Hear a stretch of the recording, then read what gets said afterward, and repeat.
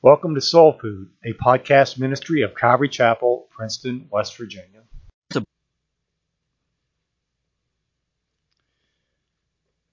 was once an elderly couple who noticed they were getting a lot more forgetful, so they decided to go to the doctor's office. The doctor told them that they should start writing things down so that they would not forget. They went home, and the old lady asked her husband to get her a bowl of ice cream. Remember what their doctor told her? She said, "You might want to write it down." Indignant, the husband replied, "No, I think I can remember that you want a bowl of ice cream." She then told her husband she wanted a bowl of ice cream with some whipped cream on it. "Write it down," she told him. But again he said, No, I can remember. You want a bowl of ice cream with some whipped cream." And the lady said, "Okay, one last thing. I like a bowl of ice cream with some whipped cream, and can you put a cherry on top? Please write it down," she told her husband. But again he said, "Good grief, woman, I'm not an idiot. I can remember that." To prove it, he recited back to her, "You want a bowl of ice cream with whipped cream and a cherry on top." Husband goes to the kitchen to get the ice cream. He spends more than 30 minutes in the kitchen. He comes out to his wife and he hands her a plate of eggs and bacon. The wife stares at the plate for a moment, shakes her head in dismay, and says, "I knew I couldn't trust your memory. You forgot the toast." I'm sure many of us can identify with both of them. There are some things, however, in life that we need to remember.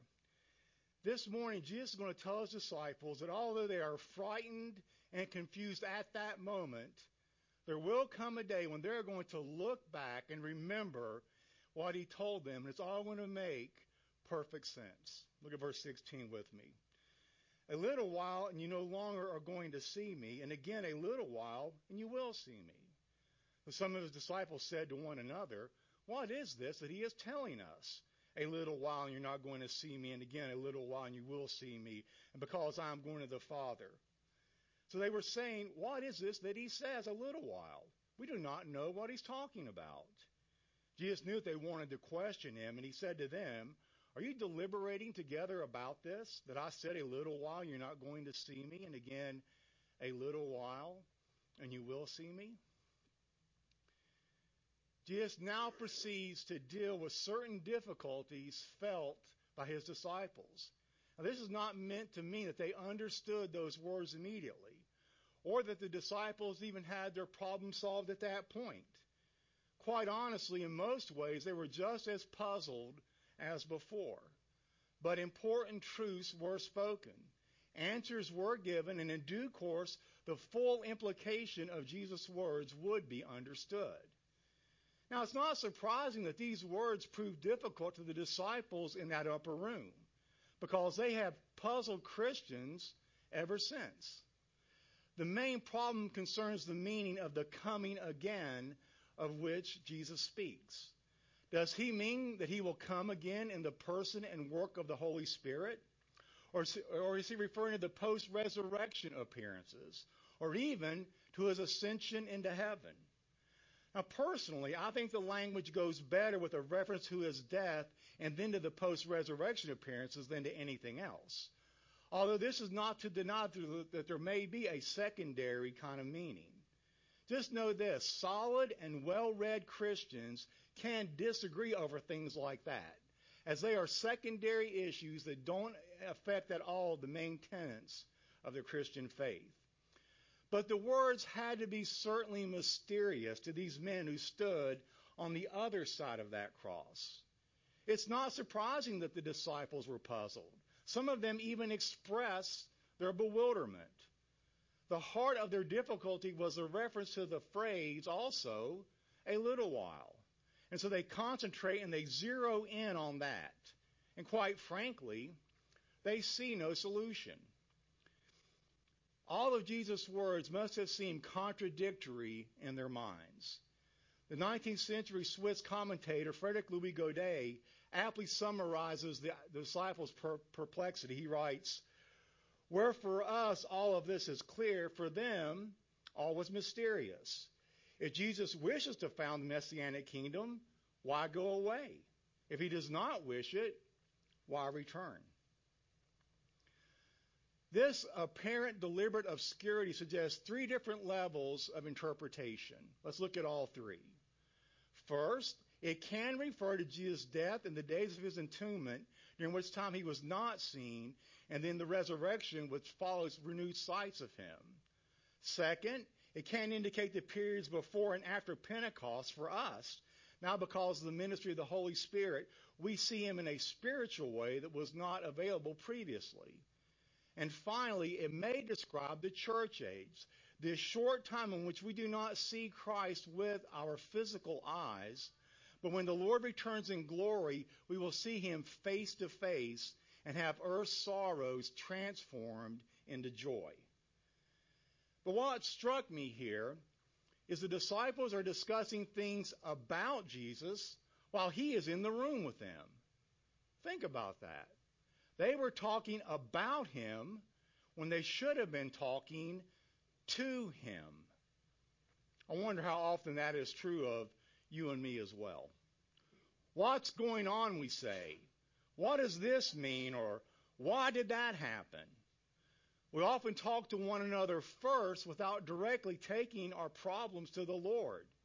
And by the way, many times this can lead to gossiping if it is a relational issue with someone else. Of course, we don't call it gossiping. We are way too spiritual for that. We call it sharing in the guise of a prayer request.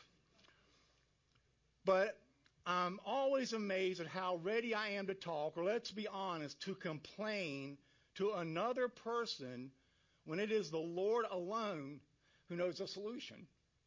But I love verse 19.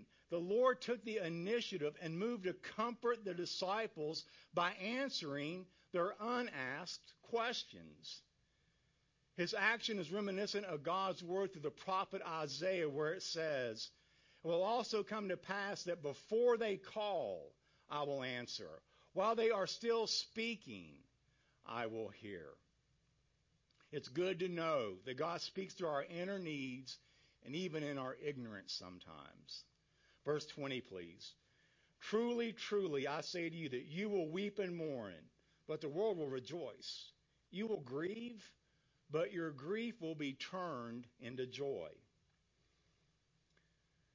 I love how one theologian summarized this. He writes, "Few, if any of us, can fully appreciate the misery the disciples experienced in that last night with Jesus. When they saw their master framed against the rising sun, pathetically agonizing through the last hours, apparently helpless and impotent. The disciples had been up all night, and they had not had any nourishment since the Last Supper. Then came a dizzying whirl of events: the exit from the upper room, the descent from the dark wall of Jerusalem, the ascent up the slope of Olivet, the vigil at Gethsemane, with the Master repeatedly casting himself down in prayer. Then Peter's denial and curses." He finishes by saying, "And soon after that would come the growling, ravenous mob and the butchery of our Lord at Golgotha. That was a misery that cannot be fully described." Now, sometimes I think that we can fall prey to reading the Bible and forgetting that these were real people with real feelings. So as we make our way through this section, try to imagine yourself in the place of not only the disciples, but in the place of the Lord Jesus also. So I find it telling that first off, Jesus doesn't gloss over the fact that his disciples were experiencing gut-wrenching sorrow. I've never understood those who teach the Christian life is devoid of sorrow and suffering. I just don't see how you can read the Bible and come to that conclusion. That's why false teachers pull out of context certain verses, and sadly their congregations don't know enough of the entire Scripture to be able to see through that. So how do you come to the conclusion that Christianity is all roses and rainbows? Especially since the object of Christianity is a man who is described by the prophet Isaiah in these terms: He was despised and rejected by men, a man of sorrows, well acquainted with grief. So why is it? When something bad happens in my life, do I often think, why me? Lord, thank you. I do devotions.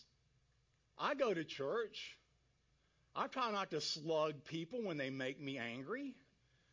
So why did this happen to me? Well, that's a tough question, but the answer is actually pretty simple, though not easy to accept. The Apostle Peter would later write these words, "Beloved, do not be surprised at the fiery trial among you, which comes upon you for your testing, as though some strange thing were happening to you. But to the degree that you share in the sufferings of Christ, keep on rejoicing, so that also the revelation of his glory you may rejoice with exultation." Well, that makes sense, right? If Jesus, who is the object of our faith, who, as Hebrews says, was perfected only through suffering, then it logically follows that we who walk that same straight and narrow path will sometimes also have to enter into that fellowship of suffering. Jesus said, "You will sorrow while the world is going to rejoice over my death." But Christ's enemy's joy over his death is going to be a short-lived one. The Jewish leaders had mockingly promised to believe in Jesus if he would just come down from the cross. But when he did the greater miracle of being rose from the dead, they still refused to believe. Instead, they hastily concocted a scheme to cover up his resurrection, going so far as to bribing the soldiers to spread the lie that Jesus' body had been stolen while they were sleeping. But what I want us to get this morning is that Jesus did not replace their sorrow. Instead, he transformed it. And that is exactly what the Lord prophesied that last night in the upper room. Jesus predicted his disciples would undergo intense sorrow while the world would celebrate a perceived victory. Now, clearly, this is in reference to his imminent death and burial. However, his ordeal illustrates a great principle for all those living between the time of the Lord's ascension and his return at the end of days. During this interval, during this great in-between time that we call the church age or the age of grace, Christians are going from time to time to experience sorrow. Loved ones will die. Spouses and children will leave or go back to the world. Bodies contract diseases. Innocent people will suffer persecution. But perhaps the most difficult thing is, meanwhile, it seems as if malicious and despicable people prosper, and evil appears to enjoy the spoils of victory. What this text is teaching us is that when we go through pain, the Lord does not take away that which caused the pain and replace it with something else to bring joy. It's not substitution, it's transformation. As he produces within us the joy by the very thing that once caused us the pain. For instance, Joseph was thrown into a pit by his envious older brothers, but picked up by some passing merchants in a caravan, he ended up in Egypt. He was then sold as a slave to the house of Potiphar, and he worked his way up into Potiphar's household until suddenly things turned sour when Potiphar's wife falsely accused him of sexual misconduct. Cast into prison then, Joseph languished there day after month after year, until God miraculously worked through a series of incredible events to release him from prison and elevate him to the position of prime minister of Egypt. Thus, the very things that had caused the pain, such as the rejection of his brothers, the pit, and the prison, those very things were eventually transformed not only to work out for his own good, but to save his entire family during the times of famine.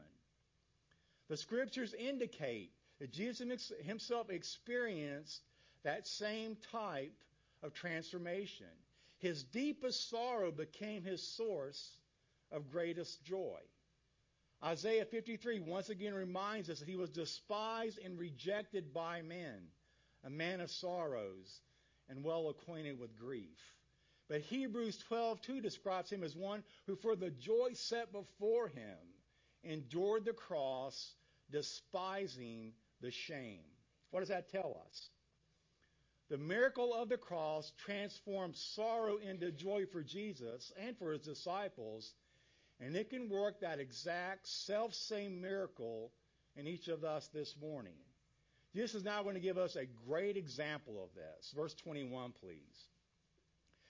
Whenever a woman is in labor, she has pain because her hour has come. But when she gives birth to the child, she no longer remembers the anguish because of the joy that a child has been born into the world. Therefore, you too will have grief now, but I will see you again, and your heart will rejoice, and no one is going to take that joy from you. Jesus here replies to the need rather than to the question of his disciples. What do I mean? He points out that there can be anguish that is purposeful, like that of a woman undergoing labor pains. It must be gone through. But what is done at the end, the person forgets about it because of the joy that is the result. So they, in the same way, must go through a time of deep sorrow, but out of it is going to emerge an abounding kind of joy. Jesus now gives them a principle that they can hold on to. The principle is simply this: the object of your pain presently will produce great joy eventually. Here the thought is the contrast between the state of mind of the mother before and after the birth. During labor, she is in great distress. But when the child is born, the distress is all forgotten. Now let me start by saying that as a male of the species, I almost feel unworthy to even speak of the pains of going through labor. I just don't know what that's like. The closest thing I can imagine is what Carol Burnett said when trying to explain that pain to someone else. She said, all you have to do is grab your bottom lip with both hands and pull it over the top of your head. No, thank you. So it's a good thing I had not been Eve, because after delivering that first baby, that would have been it. The human race would have had just one generation. And yet, some of you ladies still manage to spit kids out like a Pez candy dispenser. I don't know what to say to you other than hats off. That's the one thing you'll remember. Anyway, back to the sermon. To the mother experiencing birth pains, every minute may seem as an hour as our concept of time changes with our feelings. For instance, 30 minutes in the dentist chair may feel like hours, while hours fishing or dining with friends may seem like a very short time. But make no mistake about it, Jesus does not mean that after a woman gives birth that she can't remember any of the pain of childbirth. Rather, he is saying that the joy of the new child thrusts that pain into the background. Yes, there's pain and struggle, perspiration and anguish. But yet it's the very object that produced that pain that provides the joy when the baby is finally born. In other words, Jesus is saying, my leaving, my being crucified, my death is going to cause you great joy one day, especially when you see me again in heaven. When you finally understand it was necessary for me to go to Calvary in order that your sins could be completely forgiven. We've experienced that. We've come to know Christ as well. Our mourning over the sins of our old life was turned into the joy of a new life. For the true believer, the sorrows of life are pregnant with potential joy. And the disciples are going to experience that joy when Jesus is resurrected, proving forever that he was who he said he was, the only Son of God. Think about that. Can the joy even be described when 3 days after Jesus' death, the disciples learned he was once again alive? Matthew's description of the resurrection ecstasy of Mary and Martha gives us only a hint when he writes, "So the women hurried away, afraid and yet filled with joy, and ran to tell his disciples." That little phrase has always captivated me. Afraid and yet filled with joy. How can that be? I can understand the women being afraid, and I can understand them being filled with joy. But both at the same time? How does that happen? It took me a long time to come to terms with that, but I think that I finally understand it. In all the moments of life, I'm relieved that I can experience both fear and joy at the same time. Much like the example of childbirth, there is a mishmash of simultaneous thoughts in my life, such as, I can't possibly do this thing as the pain is nigh unbearable, but at the same time the mother is thinking, but I really cannot wait to see this new baby. So just one more push, and there will be joy in the morning. Isn't that how it often is with the sorrows of life? There will be joy in the morning. I don't mean joy in the morning, M-O-R-N-I-N-G. I mean joy in the morning, M-O-U-R-N-I-N-G.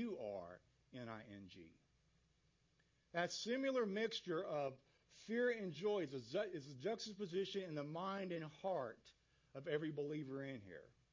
What I mean is we're not ignorant. We can see the proliferation of evil and brokenness and the depraved things that mark our world.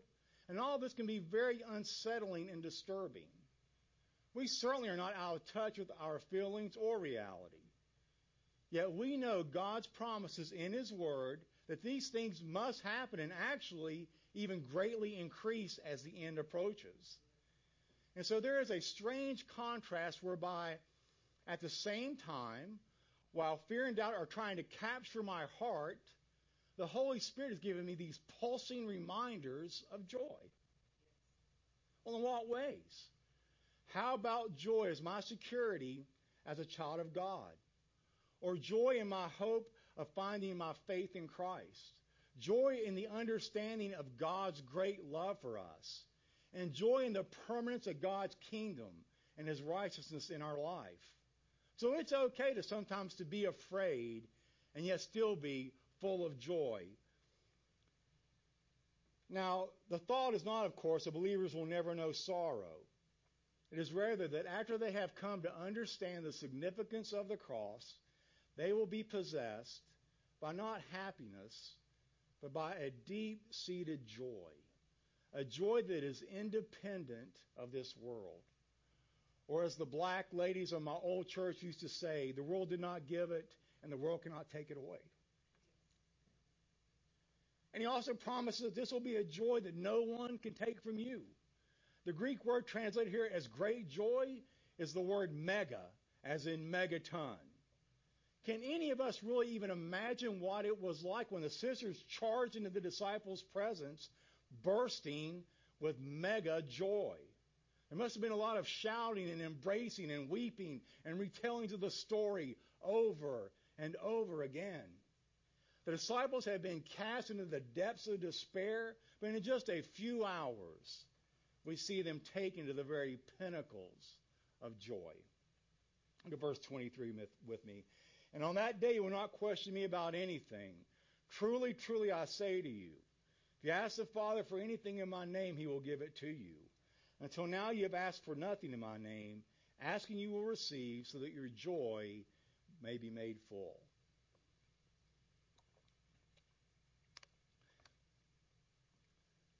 Have you ever felt like that God doesn't listen or understand your prayers? Let's just be honest this morning. Maybe you even felt a bit like Big Ed. Big Ed goes to the revival and listens to the preacher. And after a while, the preacher asks anyone who needs prayer to come forward. Big Ed gets in line, and when it's his turn, the preacher says, Big Ed, what do you want me to pray about? Big Ed says, Preacher, I need you to pray for my hearing. So the preacher puts one finger in Big Ed's ear and the other on top of his head, and he shouts and he cries and he prays for a very long time. After a few minutes, he removes his hand and says, Big Ed, how's your hearing now? Big Ed says, I don't know, preacher. It's not until next Wednesday at the county courthouse. Now, if we were honest, we've all felt a little bit like Big Ed. We take a petition to God, but sometimes He doesn't seem to understand our need. But not only does the Lord understand what we perceive our need to be, He only does what is in our best interest every single time. Now, unfortunately, some have misinterpreted this to mean that by tagging Jesus' name at the end of their prayer, they can ask for whatever they want, and they are assured of getting it.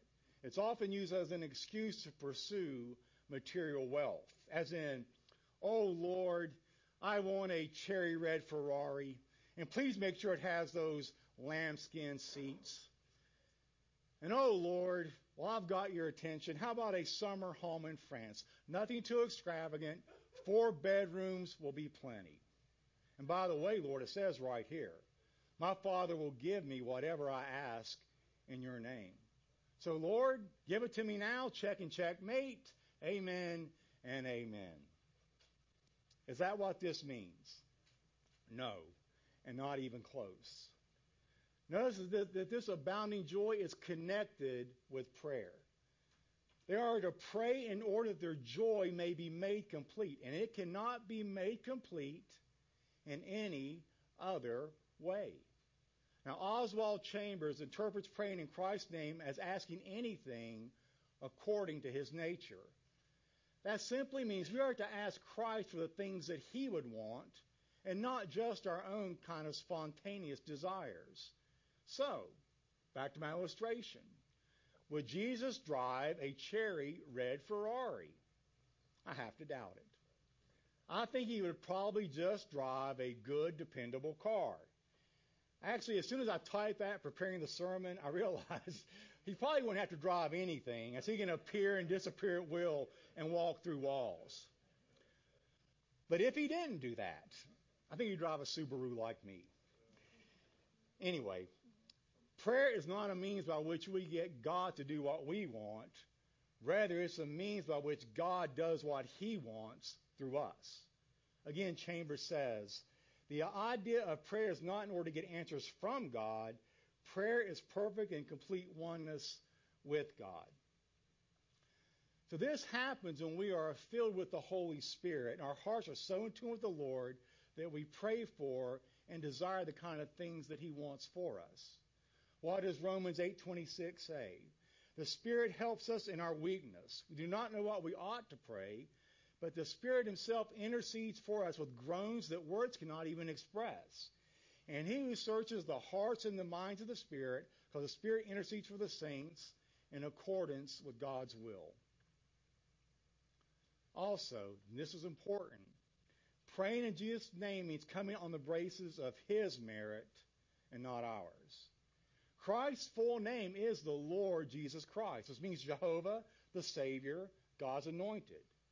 That is the only name of whose merit we depend upon for access to God.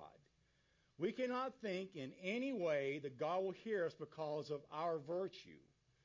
Praying in the name of Jesus means praying on the basis of His merit and not on the basis of any merit of our own. Now, the illustration of drawing money out of a bank is a perfect illustration because it involves a person's name. For instance, if I go to a bank with a check that I have signed and attempt to draw the stipulated amount of money from the bank, I am at that point asking in my own name. And if I have an account sufficiently large enough to cover the amount requested, the check will be cashed. But if I do not have an account, or if I have insufficient funds, it will not be cashed. However, if on the other hand, I go to the bank with another person's name signed to their check, and if he has great resources on deposit, then it don't even matter if I even have an account or not. The check is honored because of his name and his deposits. So in closing, what have we learned today? Like those disciples, I know every believer in here wishes we had the physical presence of Jesus with us. And one glorious day we will. But until that day, we are promised that if we abide in him, he can take all the trials, troubles, and tears of this life and turn those very things into something joyful. He alone is the one who works all things together for our good, even when we cannot see it. And the Bible says that God is not a man that he can lie. But how do we appropriate that? It is only done through prayer in his name, trusting him to always do what is best for us. I'm going to close with a quote. If we knew what God knows, we would ask exactly for what he gives. Let us pray. Father, we do live in a world of sorrow and pain. There are people sorrowing here this morning. I've seen tears in people's eyes already. This is a hard place to live in. Lord, that's why you had to come. You are our only hope. And Lord, you somehow were able to look down upon this wretched world and love us enough to come and sacrifice yourself so that even when we are going through times of difficulty, there is something within us, a joy that we cannot even explain, as your word says. It makes no sense to us the kind of peace that we have. We should be a wreck, but instead somehow your Holy Spirit comes upon us, and we know that in the end it's all going to be okay. But until that time, Lord, I pray that you would strengthen us for the days ahead. Let us be witnesses, Lord, to those who don't know this hope, who are trying in their own strength to make life work, make sense. We ask for your blessing upon the food we're about to have, Lord, in the time of fellowship with the Saunders. And we just pray, Father, that we would enjoy one another's company, as I think this is kind of like a foretaste of what heaven is like. And we ask these things in your name. Amen.